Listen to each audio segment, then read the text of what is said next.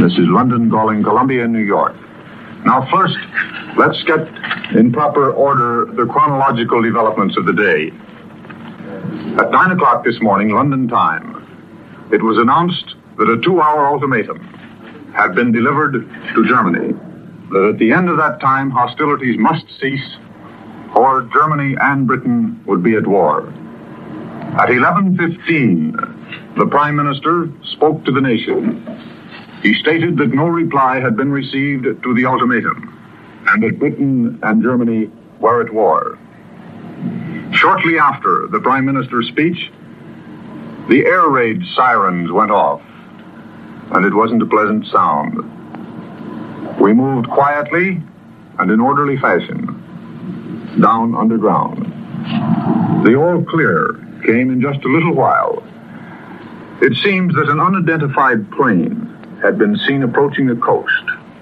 It was later found to be a friendly ship. Now, for the last few hours, I haven't had an opportunity to be up on the streets of London to see what is happening. I know that the House of Parliament is still in session. But I have heard one story concerning that air raid siren, and I think that story might interest you. It's told me by a friend of mine who was in Bond Street. And he said, when the air raid siren went off, one man began to run. He ran for about half a block. He looked around, saw that no one else was running, and stopped, with perhaps the typical English desire not to be conspicuous. Now, while I've been underground, Mr. Bill Henry of the editorial staff of the Los Angeles Times has been up looking at the streets and the people of London. And here is his report. London is at war, and London has had its first air raid signal. But it has been the news that has been thrilling rather than the actual happenings in the city. London seems to take this war in stride. After all, you know, this is the weekend. And in Britain, the weekend is taken very seriously, so that the city is quite depopulated. A small group gathered before Buckingham Palace shortly before 11 o'clock, but there were a few more before the Waterloo Barracks, where troops were drawn up in the yard. Little knots of people stood around radios on corners, listening to the fateful words from Mr. Chamberlain as he spoke a few moments later. The first big thrill came a few minutes later when the intermittent blasts from whistles announced the first air raid signal. Groups on the street looked unbelievingly at one another. And then, as policemen and air raid wardens sounded the alarm, started for the nearest shelter. There was no panic. There was no undue haste. In fact, I should say that there was distinct reluctance to leave the streets. Most of the Londoners were anxious to have a look at the show if, indeed, the raiders were coming over, as it developed later that they were not. Those who had good warning of the possibilities fished around in their little boxes for their gas masks, but they were in no hurry to put them on. I was in the Associated Press office when the signal came, and the newspaper men and operators, right up to their ears in the business of sending Mr. Chamberlain's speech to American newspapers, were in no mood to drop their work and go to the sandbagged shelter in the basement. The power in their sending machines, however, was immediately cut off, so they walked downstairs with a lot of kidding and with anything but panic or fear in the atmosphere. Most of them, indeed, were wishing that they might have photographs taken of themselves in their gas masks. My taxi driver, who drove me to the studio after the all-clear signal had been sounded, told me what happened to him when the air raid signal came. Well, he said, I was in my cab driving down the street when I heard the whistles, so I pulled up right off. You know, driving around the streets, I've had a fine chance to see where the air raid shelters are located, and there's certainly enough of them.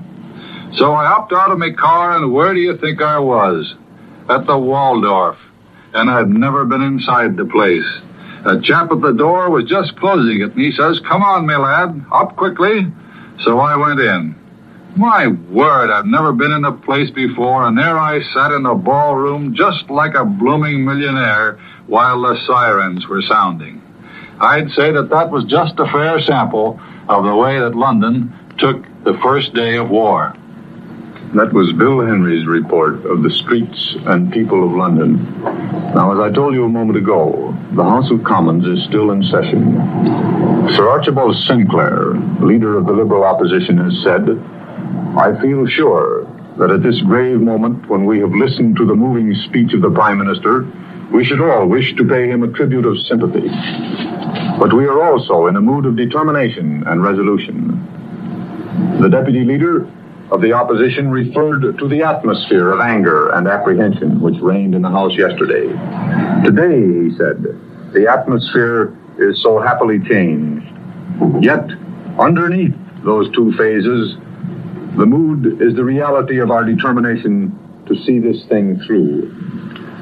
"Let me associate myself in full," he said, "with the eloquent tribute on behalf of my friends and myself which the deputy leader of the opposition paid to the Polish people and to the Polish Parliament.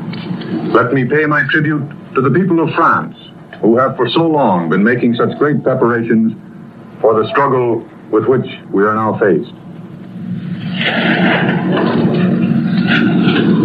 The atmosphere of this House, according to the evidence of the opposition leaders, has changed overnight. Mr. Greenwood said, "Resentment, apprehension, and anger reigned over our proceedings last night, aroused by the fear that delays might end in national dishonor and sacrifice of the Polish people to German tyranny.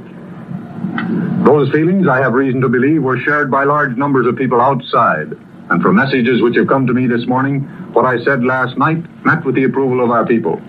This morning, we meet in an entirely different atmosphere, one of relief, one of composure, and one of resolution. The intolerable agony and suspense from which all of us have suffered is over. We now know the worst. The hated word war has been spoken by Britain in fulfillment of her pledged word and unbreakable intention to defend the liberties of Europe. And now, let us bring you the latest news from Paris. This is London calling Paris. Go ahead, Paris.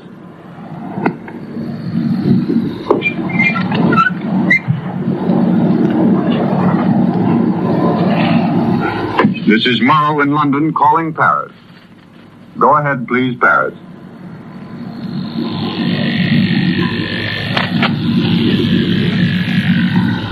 Hello, Paris. This is London calling Paris. Go ahead, please. While we're waiting for Paris, for just another few minutes, I'd like to tell you what Mr. Winston Churchill has just said in the House of Commons. He was received with general cheers, and he said, "In this solemn hour, it is a consolation to recall and to dwell upon our repeated efforts for peace. All have been ill-starred, but all have been faithful and sincere, and this is of the highest moral value. And not only moral value, but practical value at the present time, because of the wholehearted concurrence of scores of millions of men and women whose cooperation is indispensable and whose comradeship and brotherhood is indispensable.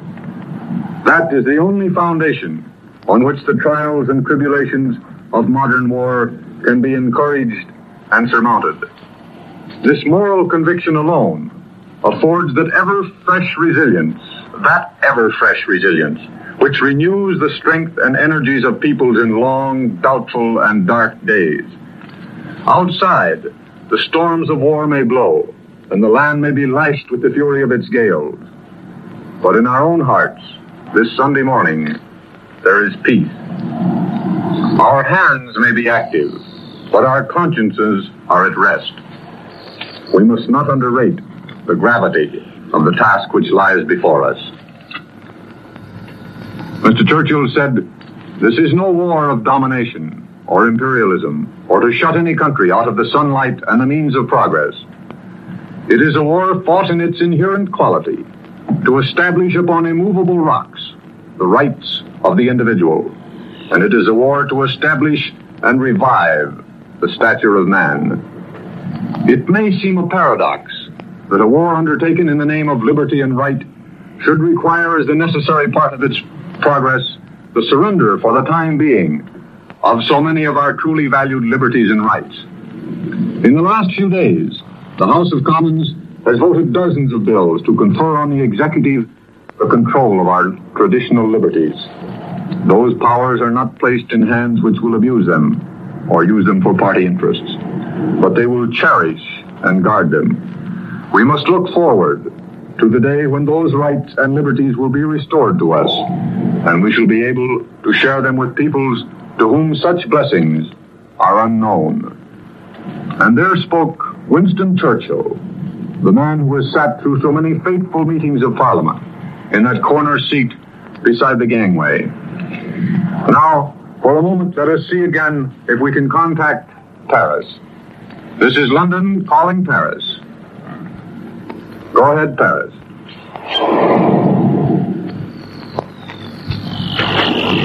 This is London calling Paris. Go ahead, Paris. It seems that for the moment it has become impossible to reach Paris due to technical reasons. We shall hope to bring you at a later time the day's news from Paris. And now I just have time to give you a bit of what Mr. Lloyd George, that white-haired Welshman and statesman of Britain, has said. He said that he was one of those who had from time to time challenged the government's handling of foreign affairs. But this was a different matter. The government were now confronted with the latest, and not the least, of a series of acts of brigandage by a very formidable military power, which, if they were left unchallenged, would undermine the whole foundations of civilization. He was only one out of millions of people in this country who would back any government that was in power in seeing this struggle through. He had been through this sort of thing before, and there was only one word he wanted to say about that. They had then very bad moments when brave men were rather nervous and doubtful. But the nation was firm right through from beginning to end. By that means we went right through to the end after 4.5 terrible years.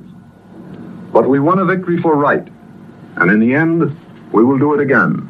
And those were the comments of Mr. Lloyd George. We shall hope to bring you later news from London today. We return you now to America.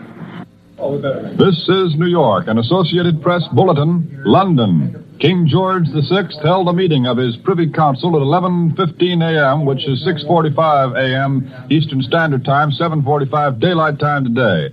An Associated Press Bulletin, Copenhagen. The Norwegian Admiralty today radioed all Norwegian ships at present en route to Europe's warring countries to proceed to the nearest Norwegian or neutral port.